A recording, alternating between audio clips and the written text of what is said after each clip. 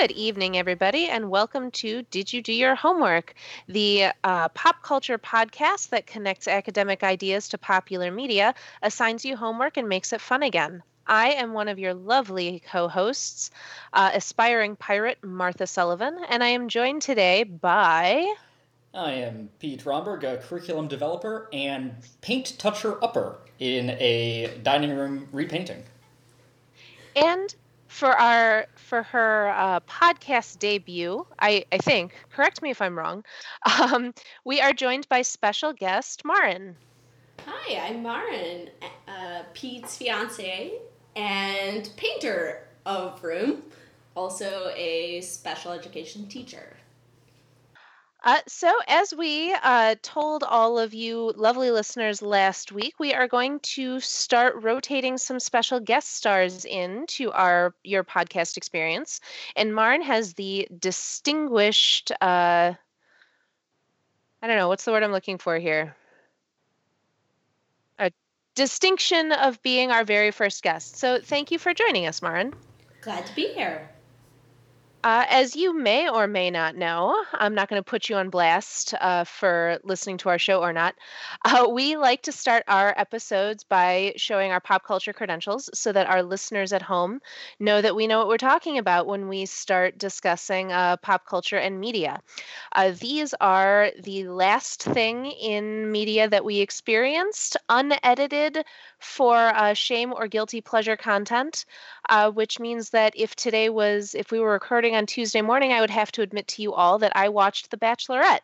It is not Tuesday morning, so I am not admitting that.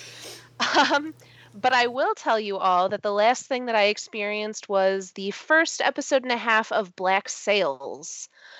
Black Sails is a TV show ostensibly about pirates. I will say that the first episode is bonkers. It has about a zillion people. There was an orgy within the first 10 minutes, and by the end of the episode, somebody had been punched in the face to death. I don't know the names of any of the characters. I don't really know what's going on, but I'm willing to give it 3 or 4 episodes to start to make coherent sense to me. Well, I think Black Sails, you said you were watching it on Hulu before we started recording. I think it's originally a Correct. Starz production, which also famously did Spartacus, Blood and Sand. So the fact that somebody got punched in the face to death and also there was an orgy seems very much par for the Starz course. Yeah, probably. Mostly, I'm just going to need to, at some point, get to a place where I can name the characters. Because right now they are mostly white men in varying degrees of dirty. Mm-hmm. So they are fairly difficult to tell apart. Well, one thing I did hear about the show as it went on is that it did really center its female characters. So that will hopefully not be a problem for too much longer. There are some pretty rockin' women in the first episode. So, if that continues to be true, then I'm all in. Cool. Well, my pop culture credential was an album that I've listened to many times in the past, as I quickly look up how many times. An album I've apparently only listened to approximately 25 to 30 times since it came out. Beyonce's Lemonade. I was listening to it because I was trying to think of a homework assignment for our next episode, and Marin suggested Lemonade because she had never heard it all the way through. I ended up not doing that. That was my reaction. I ended up not choosing Lemonade, but instead I was just listening to it. So, yeah. Lemonade. I buy music maybe once every 8 years. I bought Lemonade. That is how strongly I feel about that album/visual experience. It is a phenomenal album. And a phenomenal album not just for the individual songs, but for the entire through line. Well, and I've certainly enjoyed the songs I've listened to. I just have not taken the time to sit down and listen to it all, which admittedly is quite silly. I highly recommend, if you can, watching the visual album, because it's a really pretty unique viewing experience in like the best way. Right. All right, well, Marin, what was Alright, your... So my pop cultural credential is actually, as I have been painting, I have been listening to numerous Ezra Klein episodes of The Ezra Klein Show, which is a podcast through Vox Media. And the one I was listening to just before we have started recording, as I've been cleaning the last of the paint job, was a guest. Every week he hosts a different guest, and this week it was Julia Galef, who is a researcher in psychology, and she specifically focuses on how we argue and how to change people's minds, and she has been applying that to politics recently for very good reasons. So it's made for very interesting listening. You know, it's helpful to like get myself into a quiet rage state as I am like stripping painter's tape off our walls. Very helpful. Quiet rage state? This one was actually like less angry than some of the other ones I've been listening to, because it was not specifically and explicitly about Trump. The one I listened to before that was, so our walls got attacked pretty thoroughly. I love the Ezra Klein Show podcast as well. Often conversations are like this. Oh, you should listen to the most recent episode because it's real good. And then like 3 weeks later, she will and they'll be like, oh yeah, that was really good. Yeah, agreement. This is like, I don't know, peak, it's not hipster, it's like political, technocratic yuppie or something. That was so many words.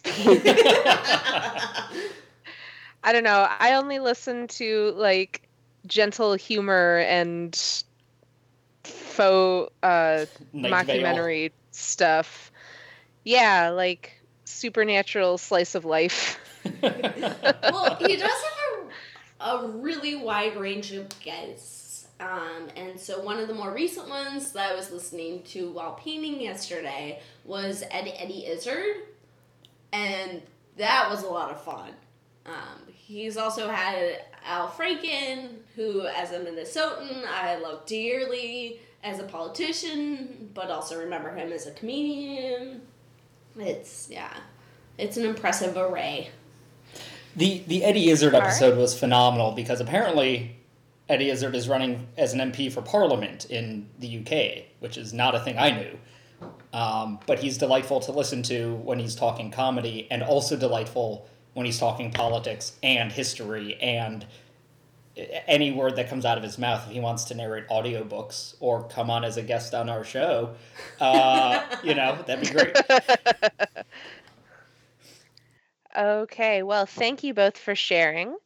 As we transition into our new format, we decided to take a bit of a summer break. Traditionally, the summer is the time, is the break time for homework. So we decided to, I guess, keep to our theme, give you all a couple weeks off from homework and talk about some of the media we've been enjoying or not this summer, experiencing. Let's go with experiencing. So we have picked out some things for you guys, both recommendations and things that we maybe were excited about but kind of fell flat for us. Pete, do you want to lead us off with one of your... Tell us something that you... tell us about a media that you experienced this summer that you were excited about, Sure. are excited about. Sure. So I'm going to lead off my list with, I think this is the film I've seen most recently in theaters, which is Chris Nolan's Dunkirk. I've been excited for this since it was first announced that Chris Nolan was doing a movie about the Dunkirk evacuation.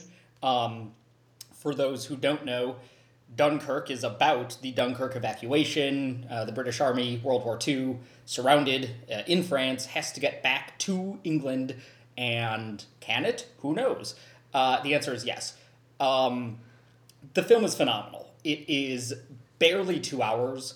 It is 2 hours of climax. It begins dialed up to 11, and it never dials back down below 11. It's structured totally uniquely. 3 different parts. One is sort of the beach, and that takes place over a week. One is one of the little ships, which were the civilian vessels that were part of the evacuation of Dunkirk and are certainly part of the mythos around the evacuation of Dunkirk. And that takes place over a day.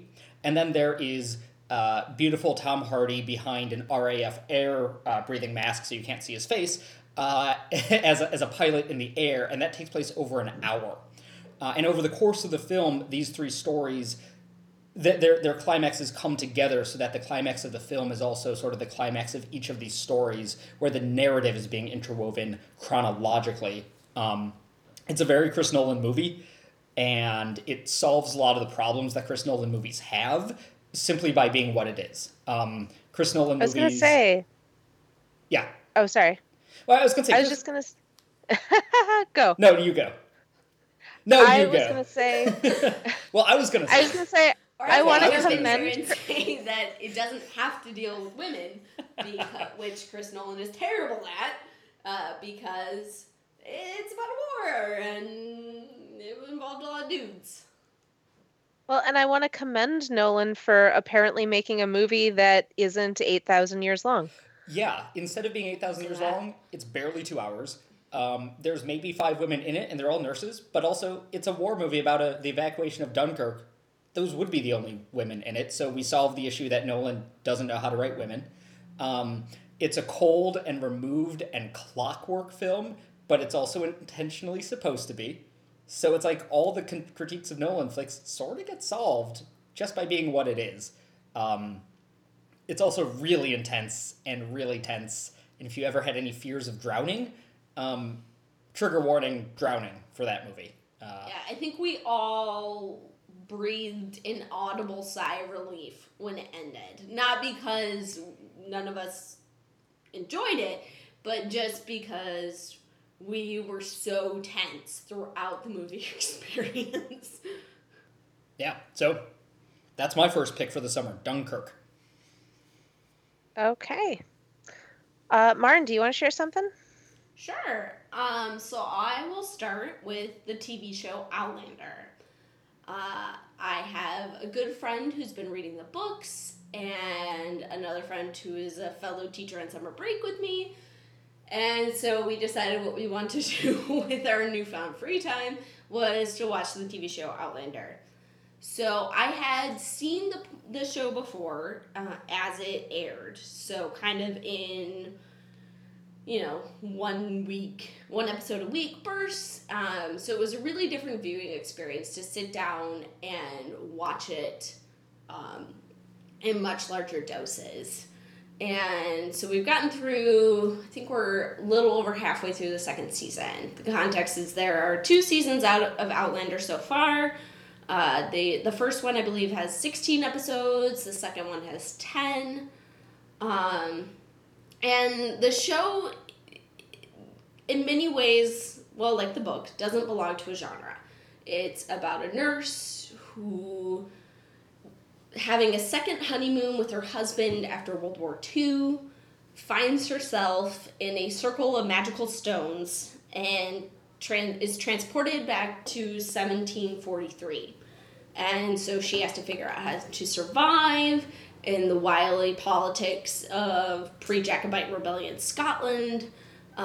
She also finds a new love there, and so then she's torn between whether or not she goes back to the 20th century or if she stays in the 19th.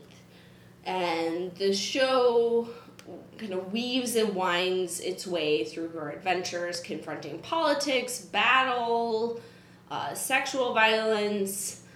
In many ways, it's just as brutal as Game of Thrones, if only because the violence that does happen is so traumatic and so focused on characters you're invested in. But yeah, so getting to rewatch it all in much longer bursts has been an absolute pleasure. You get to see. I had a lot of trouble with the second season, and that could also be because it's my favorite of the Outlander books. So I was very protective of the storyline. So it's been really rewarding to rewatch it and get a better sense of how the episodes flow together, how well the storyline has been executed, how good the acting and the production are. So I've been really enjoying rewatching it this summer. So real fast, I'm interested when you say that they, you made a comment that they are not like easily categorized. Yes. Are they not romance novels? So, fun fact, Diana Gabaldon, who wrote the original Outlander, or who wrote the Outlander books, when she first tried to sell the book, she sold it as a literary work of fiction, but then was told by her agent that if she marketed it as a romance novel, it would sell much better. But the book itself, while there is a strong element of romance in it, and there is a through line of a romantic plot line, it's not necessarily the main story at all. And so I think it gets pigeonholed as a romance novel, when in reality, it's much more complex. The episodes that I've seen, because I've been, ducking in and out of watching various episodes, I should also sit down and watch them all the way through. It's certainly a combo of romance and historical fiction and just straight up fiction, and it feels for the show at least in some ways very Game of Thronesy. Ronald D. Moore is the executive producer. He did Battlestar, and he did a bunch of episodes of some various Star Treks. Well, and Ronald D. Moore was actually persuaded to do the book into a show by his wife, who handed him the book and said, "Hey, this is a good book. You should try this. You should read this." And he had no idea it was categorized as a romance novel until later. As somebody that has no experience either reading or watching it, it's interesting to hear you guys talk about it like this, because I think that the marketing for this property is still very much as a romance novel, as a romance story. And I think that's because they have legions of adoring fans, and that's what they want to see. I also want to be a little careful, just because I work in YA, which I think, like romance, tends to be a bit of a maligned genre, and I don't want to give the impression that we are talking as though it would be bad for these books to be romance. No, and in fact, one of my later picks is a straight up romance novel. I think it just for me, Outlander, as someone who does read a lot of romance novels, it doesn't feel like one. So It's not that I would think it would be bad to categorize it as a romance novel. I just don't think it's accurate.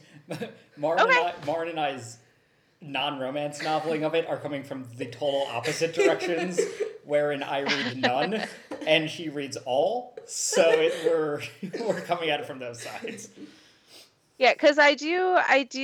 My social media is filled with many authors, so I did see a little bit of the, of when people were getting mad at Diana Gabaldon for, like, I guess they saw it as her trying to distance herself from the romance fans that they saw as kind of having built her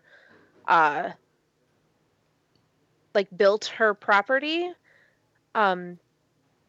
Because recently, I don't know, there was like a whole thing on literary Twitter where people were like, she's pissing on romance fans and we're the ones that made her all of her money, and I don't know, it was like a whole big thing. Oh wow, I had no idea. Yeah. So yeah, just like I said, as somebody that has no experience with the property, all I know about it is how it is, like how the show is marketed and how the books are marketed. It's interesting to hear that the way they're being sold isn't totally accurate to what they are. That's all. Yeah. Yeah, that makes absolute sense. Well, Martha, what was your, let's swing over to your first pick for the summer. Okay. What do I want to start with? I think that I want to start with, I'm going to go out of order on my notes in the show document because earlier today I finished up the first season of Wynonna Earp on Netflix. Yeah, I'm really Wynonna Earp, curious to hear you talk about this one. it is a sci-fi channel show that is based off of an IDW comic of the same name. And the premise is Wynonna Earp is the great great granddaughter of Wyatt Earp, of who we all know and love of Western fame. And the idea of the show is that all of the criminals and outlaws that Wyatt Earp killed in his lifetime, um, somebody cursed the Earp line. So now, when Wyatt died, all of the outlaws that he killed came back as the show calls them revenants. They're basically demons. Ooh, but I love the term revenant, so on board with that. And so his heir, like the heir to the Earp line, is the only one that can kill them using his gun. But if they die before all of the revenants are killed, then all the revenants come back to life and the next heir has to start over from square one. This sounds amazing. Why have I not heard of this before?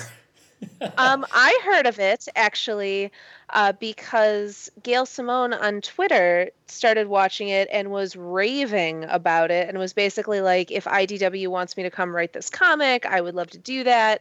I would love to. And then she and the showrunners started talking about her potentially writing an episode, and then Lexi Alexander got into it, and I was like, if this actually happens, this would be amazing. I got to watch this show that all of these amazing creative women that I love are raving about. It has filled the supernatural hole in my heart. I was just going to ask if this is like a more lady-centric supernatural. It is. The biggest difference is that the biggest difference, at least in the first season, I'm not sure if this is going to change in season 2, is that the revenants are confined to a specific geographic location. So there's no travel. It all takes place in basically the same town. I think probably because Sci-Fi had less money to make it than the CW did. Sure. Makes sense. But it does mean that you get to know, like, there are fewer characters and fewer character deaths that happen because you have a smaller cast. The main characters are Wynonna and her little sister Waverly, who's basically her Bobby character, who does all of her research and like knows all this stuff. And she also has a guy who's kind of a federal agent, but more of like an X-Files division type, who comes in to help her. But Wynonna is like, she's probably an alcoholic. She's super rude. Nobody likes her, and she kicks like crazy amounts of ass. It is super fun. A+, do recommend. Is it Western aesthetics, or is it sort of like modern? I mean, is it like modern, but we're all running around in dusters, or what? No, I mean, it takes place in modern times, but it definitely utilizes Western sensibilities. So, like, quick draw gunfights are a big part of it. And I don't know, it borrows a lot from Westerns because it's trading on the Earp name. So even though, like, they use computers and everyone has cell phones because it's taking place today, there's also, like, a lot of like the feel that you would expect to get in a Western. Mm-hmm. Like high noon situations. Yeah. Yeah. Although also spooky because they're demons. Very cool. Pete, your turn again. All right. For my second one, I'm going to go with a podcast which I recently was introduced to and got into.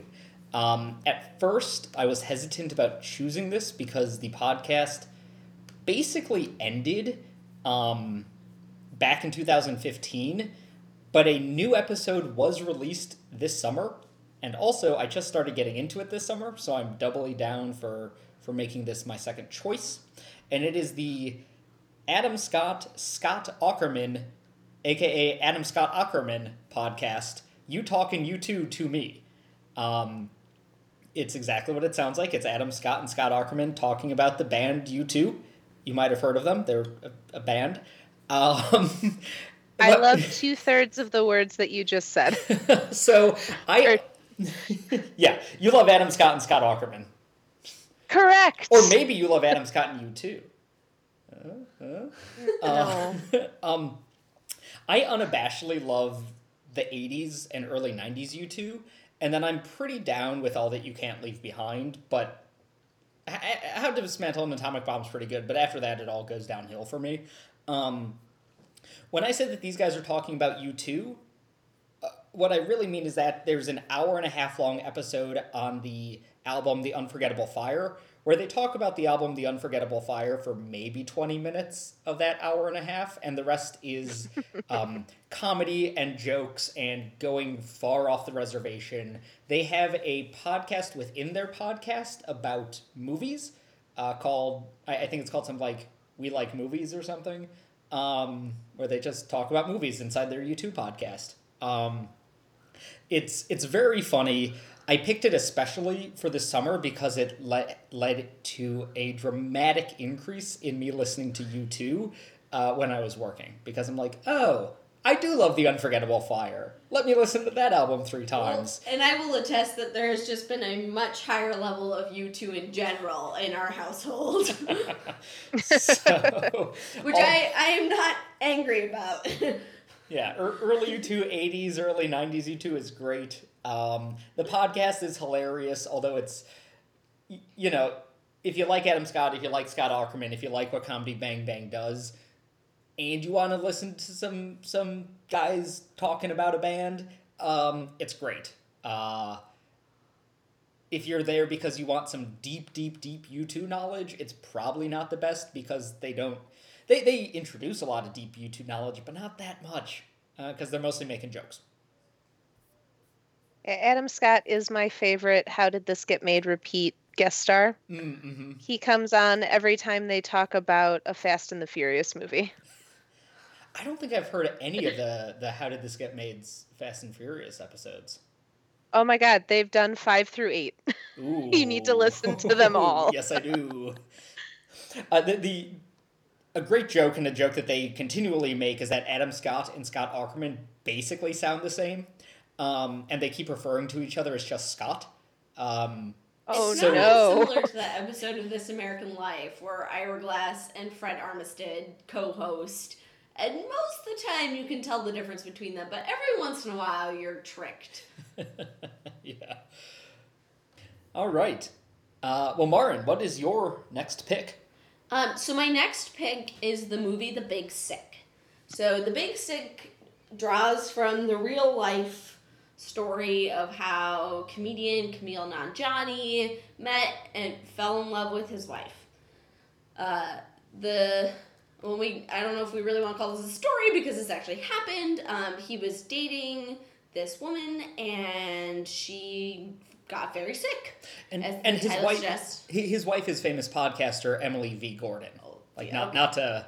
No, that's very helpful information. I just didn't know that. But so Emily, and I believe in the name they changed her movie, but Emily got very sick and in a coma after they had recently broken up, and he came to the hospital to help manage her affairs. He actually had to sign the waiver allowing the doctors to put her into a medical coma.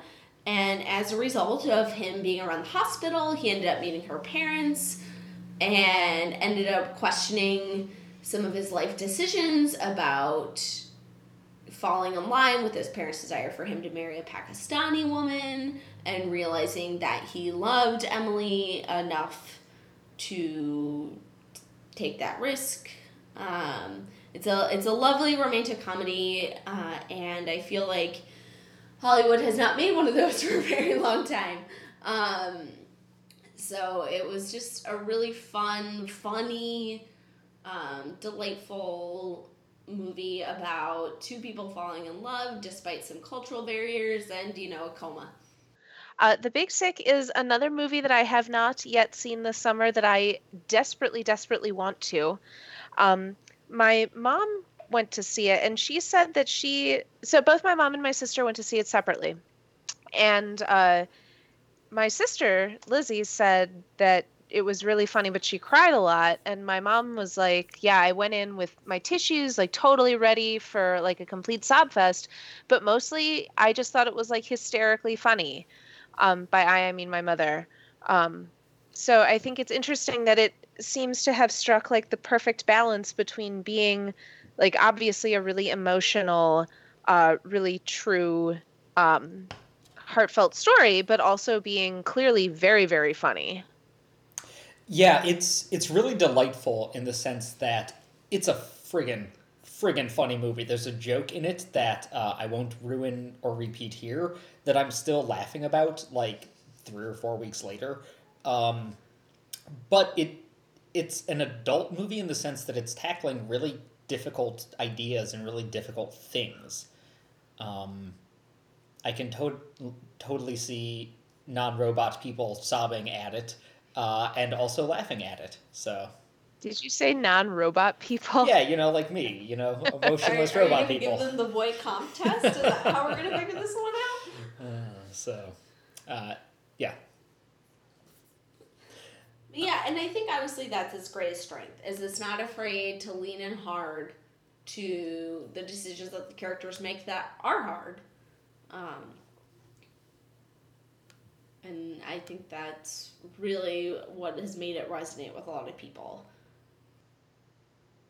great. Well, Martha, what is your next summer Okay. The thing? next thing that I want, yeah, the next thing I want to tell you all about is a comic that I have been enjoying. The first trade paperback came out um earlier this summer. I think June was the first volume. It's called Motor Crush by Brendan Fletcher, Babs Tarr, and Cameron Stewart.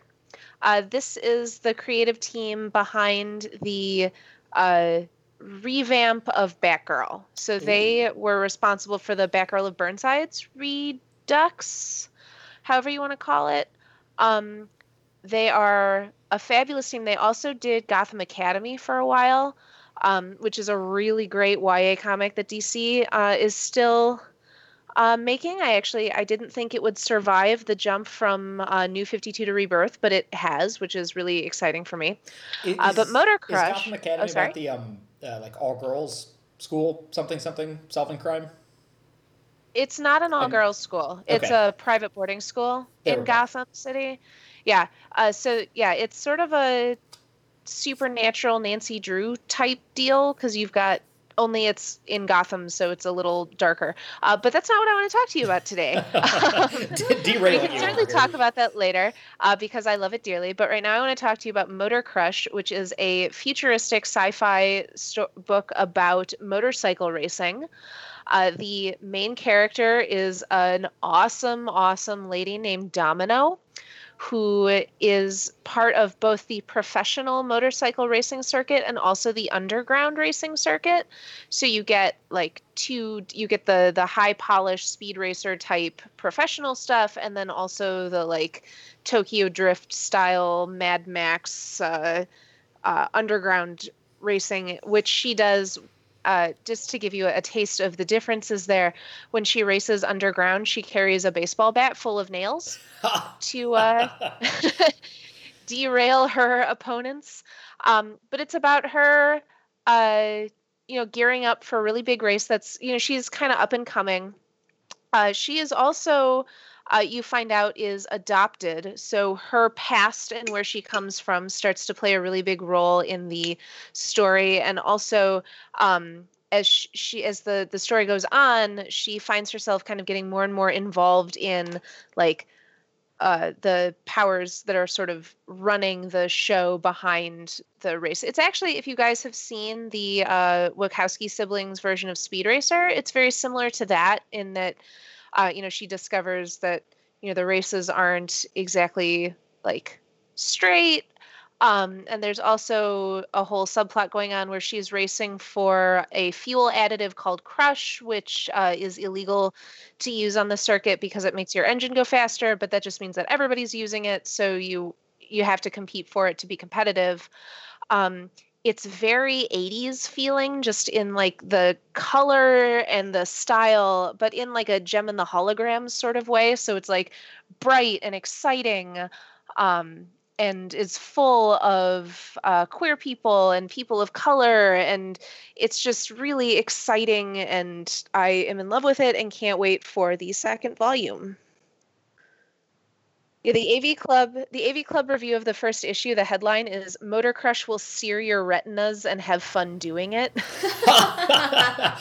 I feel like the last you're probably gonna have a better read on this than I will, but I feel like the last maybe 3 to 5 years has been a delightful explosion in comics like this, like starring queer people and people of color, and especially women, and being visually daring and exciting, and just like comics have gotten a lot more interesting and a lot more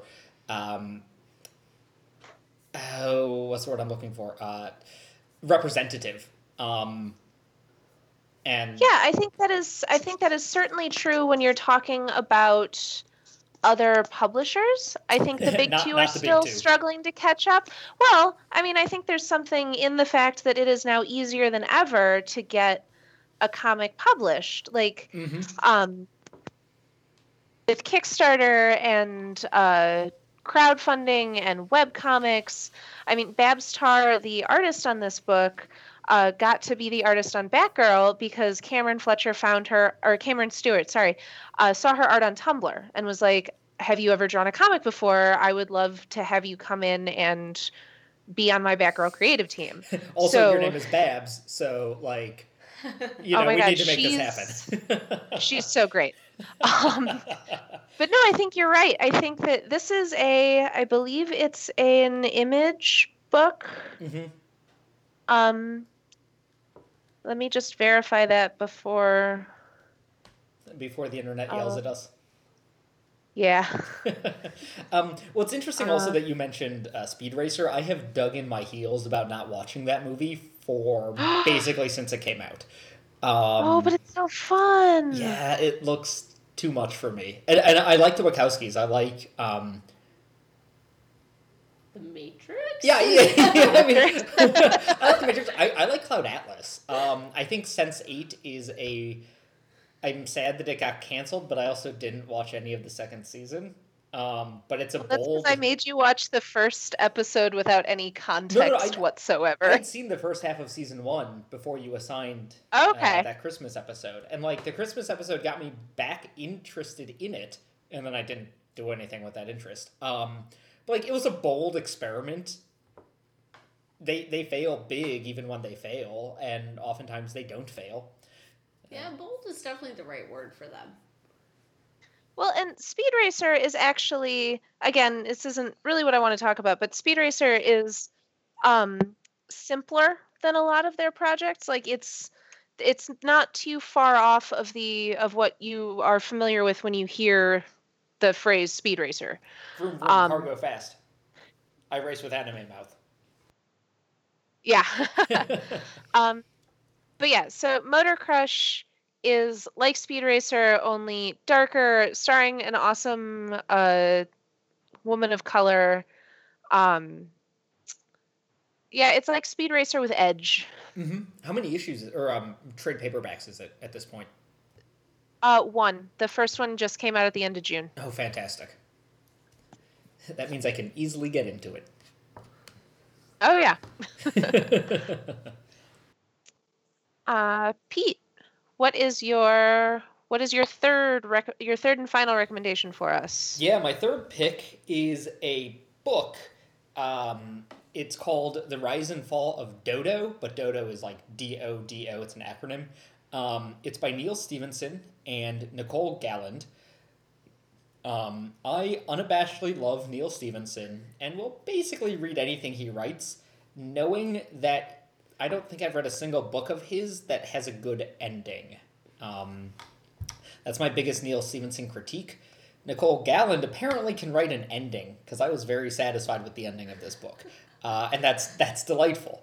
The premise is that magic was real, but the invention of science and especially photography broke magic so that it no longer exists in the world.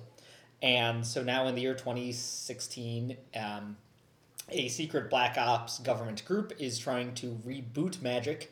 It's a combination, and they're going to reboot magic and do a lot of time travel with it. So it's a time travel book. It's a quantum physics book because they compare magic to quantum. It's a, I don't know, weird fiction book.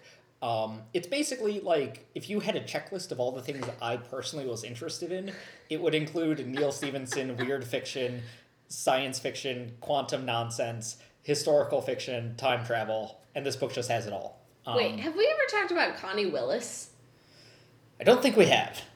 Okay, because this sounds like startlingly similar to one of her series of books where the premise is we have discovered time travel and historians can go back in time. We have talked about her. Okay, we have talked. I thought we had. Well, and so the one thing that makes this very different than that is it's told via basically primary sources. So the meat of the thing is actually the journal of one of the characters in it, but you're also reading memos and emails being sent between different government officials involved in the project. You're reading official write-up reports and everything. So there's a lot of just like governmental and corporate bureaucracy speak, and it's written phenomenally. Some of the best characters that you hate in the book are just classic middle management red tape, like we need to increase our efforts to synergize resources between primary motives to further empower our agents to, you know, blah, blah, blah, blah, blah, blah, blah. And it's kind of delightful to read that when you're talking about magic and time travel. Yeah, I struggle with Neil Stephenson. I won't lie to you. Like Neil Stephenson, like all stuff, it's like 800 pages. So like, it's a beast of a book. I don't have time for that. I read it on vacation. That was the only way I got through it in a reasonable chunk of time. Yeah, my struggle with Neil Stephenson is that I really loved Snow Crash, and I've never been able to get into. I found everything else he's ever written to be pretty impenetrable. Have you read Diamond Age? No. I would try that one. It's kind of, sort of a sequel to Snow Crash-ish.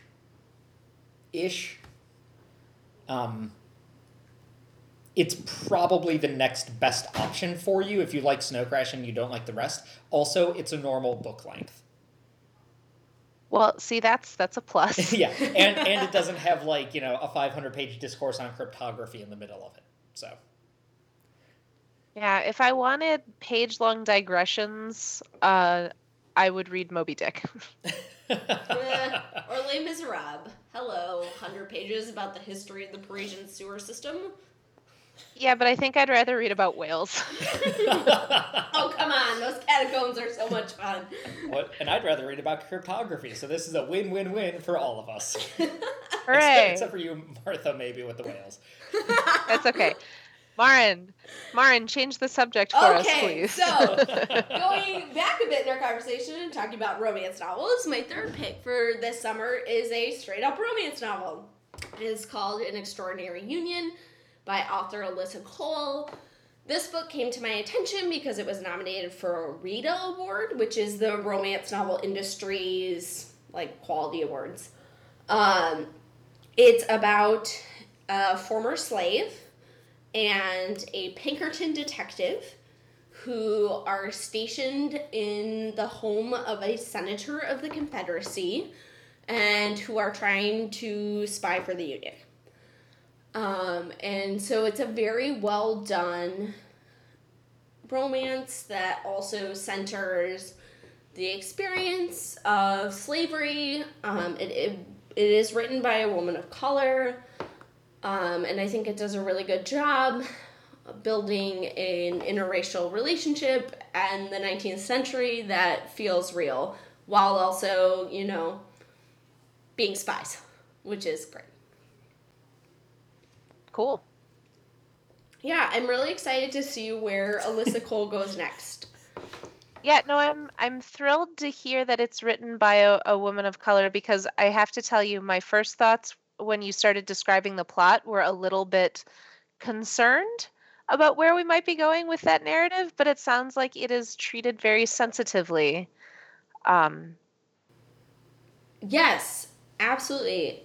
And the heroine is also a character who has an idiotic memory.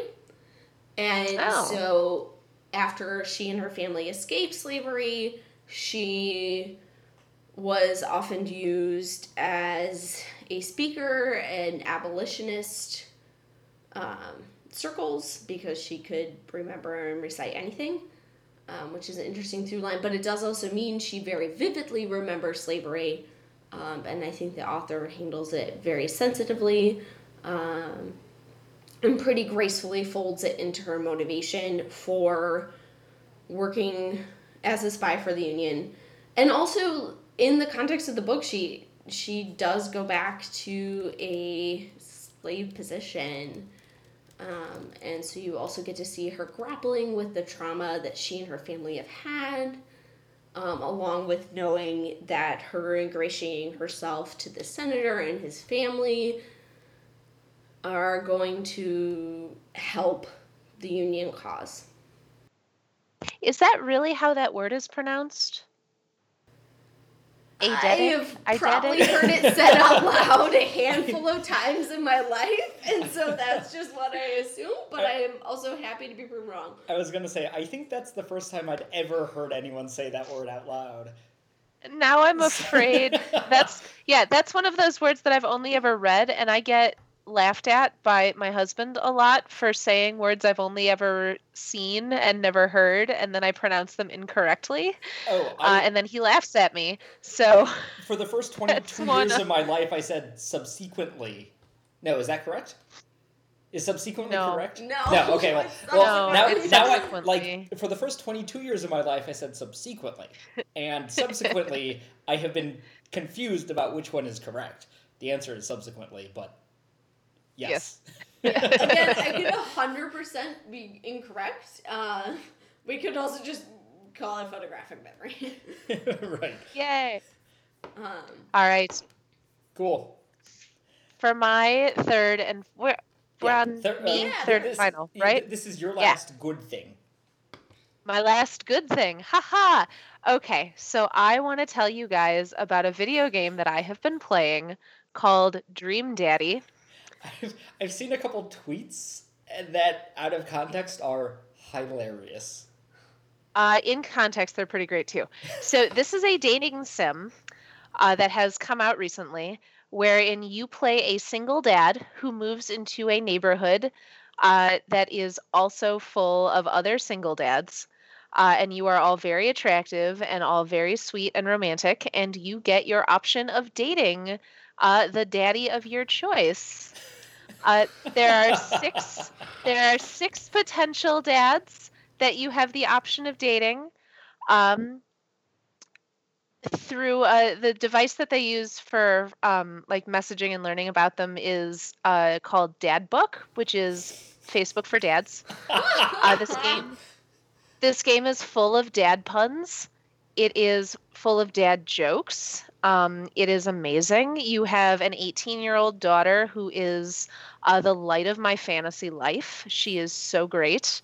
And this game is just, it's cute and sweet and romantic, and I've been reading a lot of discourse about the game because there's been a lot of criticism from the gay community about how your characters basically interchange. Like, if you made the main character female, it wouldn't change the story at all, and there's very little of like the actual gay experience in it. All of which I read and is very interesting to hear. That in and of itself is not something I can super comment about it, but the game itself is just so nice. It's very calming. It's very pretty. Nothing bad happens. This kind of reminds me of, have you seen the episode of Brooklyn Nine-Nine where the captain gets addicted to Quazy cupcakes. Yes. From what but you're also, saying, sounds like it is a little bit. It is a little bit like that. Although I do think that it's really like the writing is really solid in that like each of the dads is kind of a cliche in some way. Like you have um, athletic dad who's really into working out, and you have hipster dad, and you have like teacher dad, and they're all like they all very much have a stereotype that they're playing to, but then as you go on the dates and learn about them and figure out like what because they respond, you have dialogue options that they respond in different ways to, and you get to learn about them, and they all have very like deep private lives, and there's like a surprising amount of legitimate emotion and feeling, and then the story like your daughter is applying to colleges, and so you're dealing with like her going away, and so like there's real emotional beats that is happening, but also you get to go on a date to the aquarium and you end up in the penguin enclosure and you have to like prevent the penguins from running away, so there's also like silly cute stuff happening. Is this a this sounds so much like an American game, but simultaneously it sounds like a Japanese game, mostly because it's a dating app. But I assume it's American, probably like small indie publisher. Yeah. It is published by. Also, is it I'm playing it Steam? on. Is that Yes. how you're playing it? Cool. Yeah. It's $15 on Steam. It's excellent. It was Is Game there Grump, or it was developed by Game Grumps. That company name doesn't mean anything to me, but it might to other people.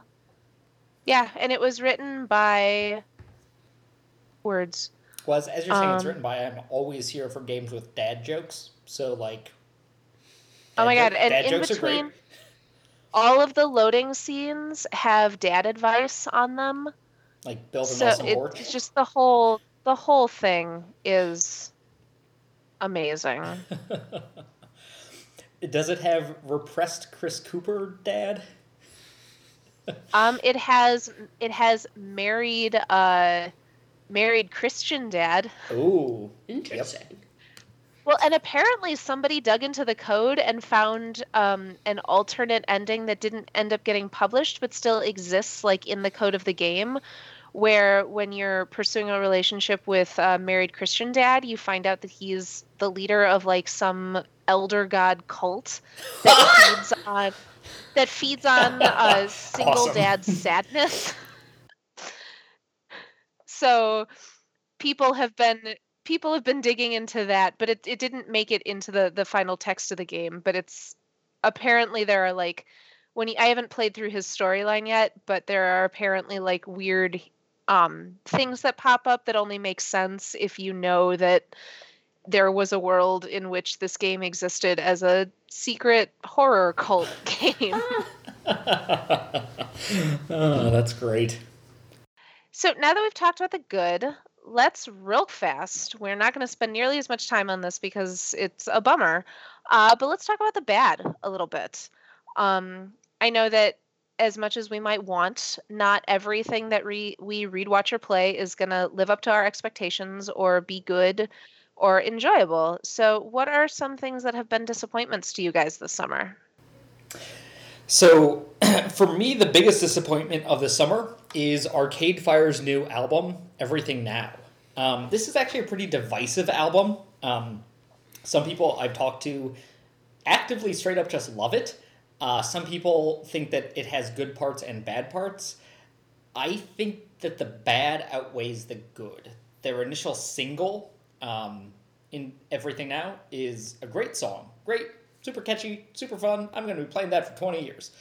The rest of the album is just not amazing, and it's entirely because of Win Butler, the lead singer of Arcade Fire, and his terrible lyrics and his terrible delivery. The music is fine. Like, whatever. It's fun. Whatever. But, like, my God, he's rapping the days of the week in a shout-singing voice, and I'm not there for that. Second half of the album is better, but by that point I was just done.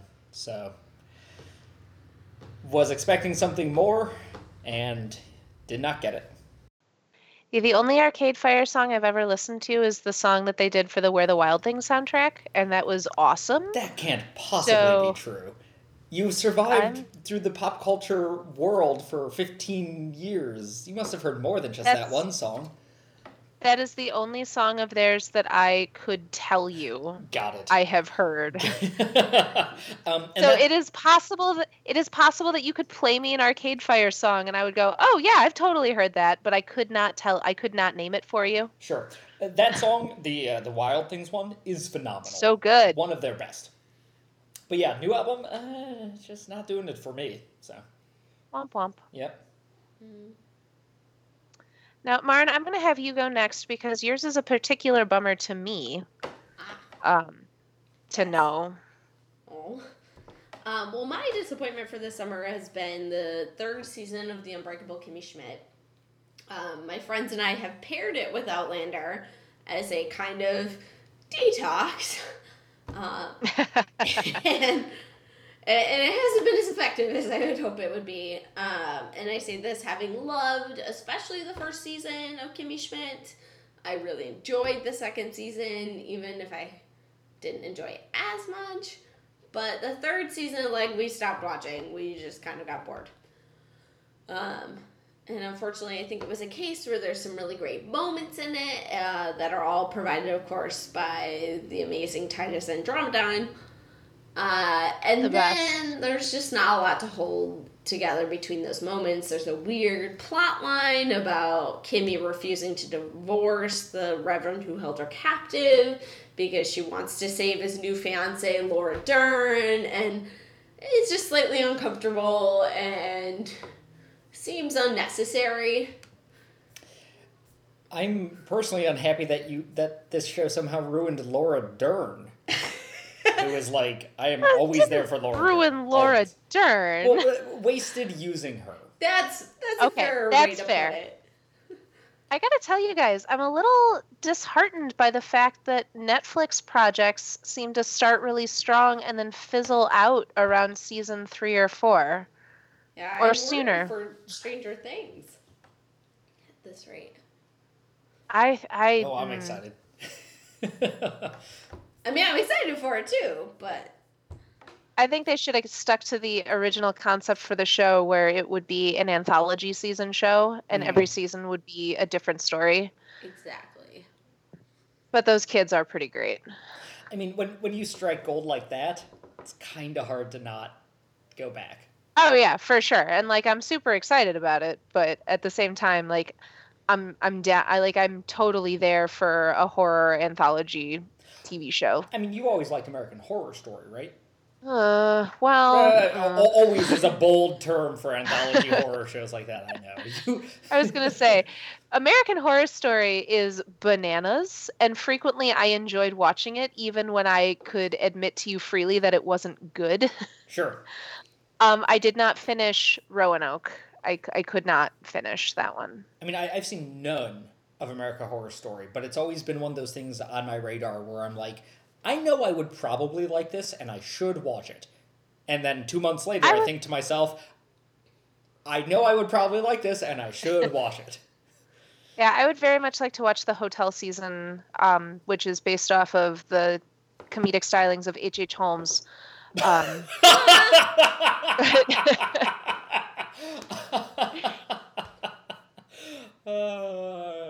The Devil in the White City if you don't know who he is, kids. But until then, I'm going to tell you all about a book. It's an audiobook. Well, it's a book. I'm simply experiencing it currently in audiobook format. I'm not finished with it yet, so I don't know if I'm cheating by having this be my bummer, but I already know that I don't like it. If I wasn't already super behind in my Goodreads reading challenge for the year, I would not be finishing it. As it is, I can't afford to not finish any books and still hit my goal.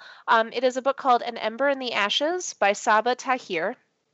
And it came out in 2015. And it was huge. I mean, it continues to be huge in YA Lit. Like it was a Lincoln Award winner, which is a a YA Lit Award in Illinois, which is basically these are the books that teenagers vote on. They're the favorites of actual teens. It was widely, deeply praised. It had a highly acclaimed sequel that came out last year. I was very much looking forward to reading it. It's written by a woman.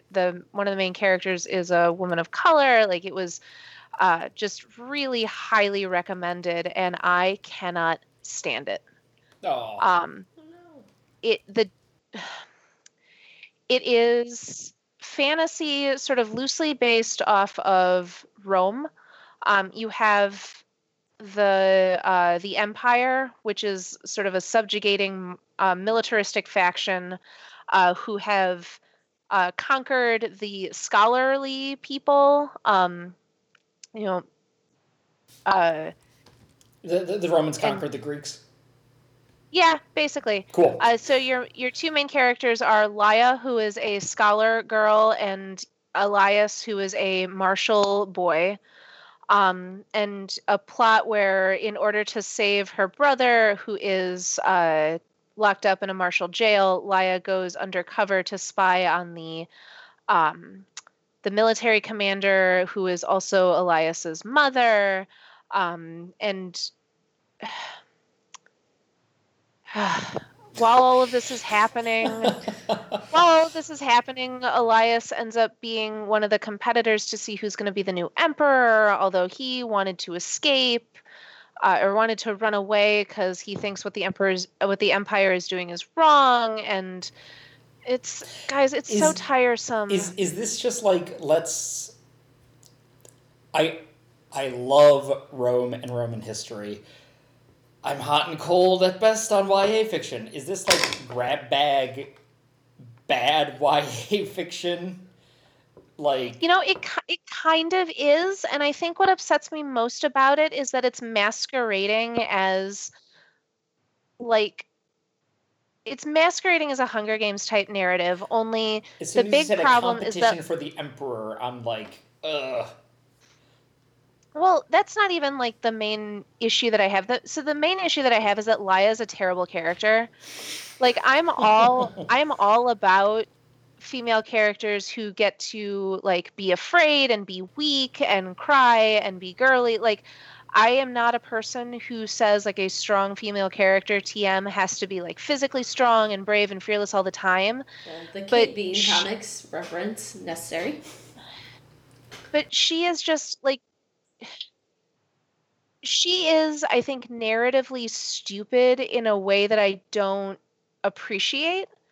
Like she gets taken advantage of repeatedly by other characters. She has very little agency. She seems to exist only to be saved by other people. She needs men to tell her like, "Oh no, you're stronger than you think you are," but she doesn't know it until a male character tells her that.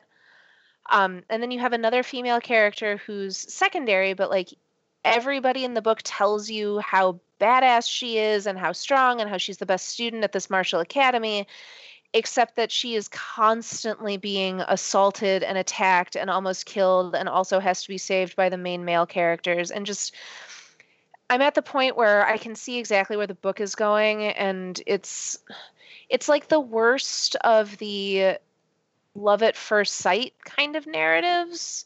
Sure. Where like now I'm supposed to believe that Elias is like in love with Laia and they have had one interaction and spoken like twice. And he's like, "Why do I find her so compelling?" I'm like, "Because you want to bang her." Because she has plot armor and so do you. Or plot magnets. All of his observations of the other female characters in the book are limited to the physical.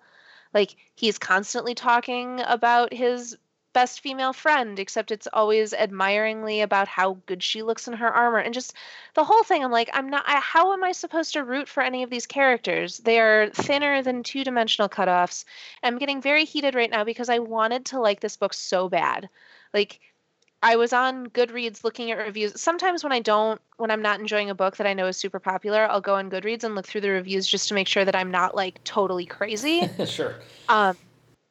And this book is like, it's very highly, I'm not the only person who feels this way, but reading some of the other reviews from people, I'm like, how are we reading the same book? What is going on? You're worried that you're going a little crazy. Yeah, a little bit. So I've got like 4 hours left in the audiobook, so it'll take me 2 days of commutes and I'll finally be done with it. And I'm glad that I don't have to bother with the sequel because I don't think I could stand it. Well, that's a shame for me, because anything Roman related, I want to be good and survive and all the rest. But Well, and also the world building is super flimsy. well, in that case, never mind. Boo. No, she's hanging her story on the skeleton of like a vaguely Roman shaped body.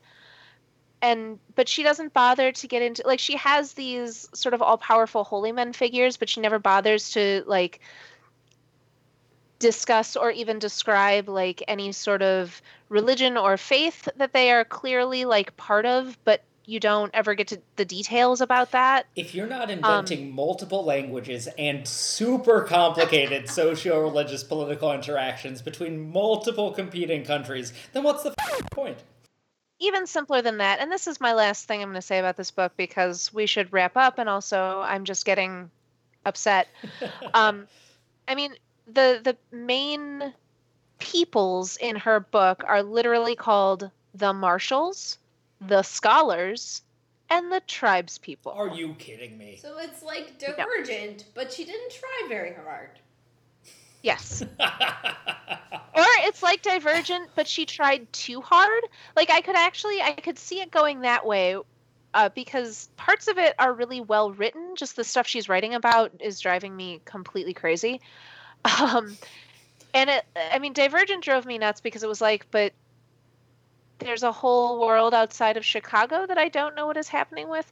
So I was expecting a lot from this book because I'd heard a lot about it, and yeah, it is disappointing on almost every conceivable level that it could be.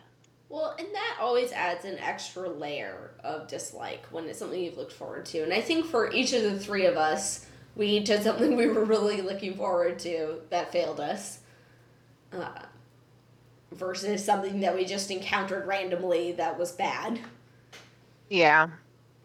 Yep. On that note, what are we talking about next week? So next week, or not next episode. So next episode, we will be back to our regular format. We all have homework to assign for you. Martin, do you want to give us a little introduction to our theme? Our theme next week is going to be forgiveness and all its forms and whatever that means, because I feel like that is a wide and varied topic that can take us a lot of places. So the homework I'm assigning is the film Atonement. The film, correct? Not the book? Yes. Okay. Which is only relevant because I am assigning you all a novel. And I know that Pete and I spoke about this off camera earlier, that I would not be able to read 2 books in 2 weeks. We should start for 3! The book I'm assigning you guys is a 2015 novel called The Walls Around Us by Nova Ren Suma. That's a 3-part name. I will spell it in the blog post for everyone. Is this a YA or I don't want to say a proper novel, but just so I can figure out how long it'll take me to read? Yeah, it's a YA novel. Goodreads says it's a little over 300 pages. It is a very quick read. It is a lot of short chapters with alternating perspectives. Cool. So, yeah, will not take you very long to read at all. Great. I'm assigning something that I think might be a little sideways. I think that the forgiveness happens a lot more as subtext rather than text, and I'm curious to see how that all plays out. I'm assigning 2 episodes of Doctor Who, Season 9, Episode 6, The Girl Who Died, and Season 9, Episode 7, The Girl Who Lived. This is Peter Capaldi, the 11th Doctor? I think he's the 11th Doctor. Or 12th? He's a doctor. He's the current doctor. I think he's, and I say this as somebody who is not a Doctor Who fan, I think he's He's the 12th. 12? He is. Yeah, it turns out he's... Christopher Eccleston was 9. Yes. I want to say. Yes. Matt Smith was 11. Great. Yeah. Right, yeah, so Peter Capaldi's the 12th Doctor. This is also, it's paired episodes, like a two-parter. Maisie Williams is in it. So we get to see Arya doing other things. And for anyone who's wondering, I did a little bit of research before we started to record. You can find these on Amazon Prime. So if you have a Prime membership, they're available for free. If not, I think they're like $2 an episode. And they're probably on iTunes, and I think BBC has some nonsense ways to watch Doctor Who episodes in the US, but it might not. So, but it might not. So, whatever. As people who don't have TV subscriptions, there's a lot of, log into your cable provider. It's because we're millennials and we're killing cable. Exactly. Yeah, we buy too much avocado and not enough cable TV. Oh, vomit. On that note, that'll do it for us tonight. Marin, if people wanted to find you on the internet, where could they do that? You can find me on Twitter and Instagram with the handle _star_danced.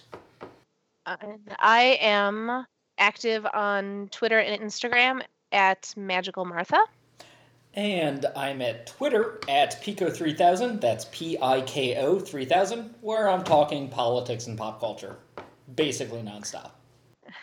As always, you can find our show at its home on the web at homeworkpodcast.com. You can also find us on Twitter at DYDYH Podcast. If you have questions, comments, concerns, ideas for future shows, email us at show@homeworkpodcast.com. We have a Facebook page that we check almost daily, so, I'm glad to hear that some of us do check that almost daily. Pete. We have different roles in this podcasting empire. You can find our episodes for download on iTunes, SoundCloud, Stitcher, and Google Play. You can also listen to us directly off of our website. If you have a free minute and you have enjoyed listening to our podcast, please rate us and write us a review on iTunes. That is how we are made available and accessible to new listeners. Alternatively, if you don't have a free minute, do it anyway. Just rate and review us. Come on, get paid for it. It's fine. I do read, or I would if we got any, all listener feedback on the show. So if you have comments, concerns, insults, praise, questions, anything, I will give you credit and read those for the world to hear. Ideas for future shows, idea for homework assignments. We're willing to take suggestions. Absolutely. But otherwise, I think that's going to about do it for us tonight. Thank you for listening to this particularly self-indulgent episode. I hope that you took away something worthwhile. We talked about some good stuff today.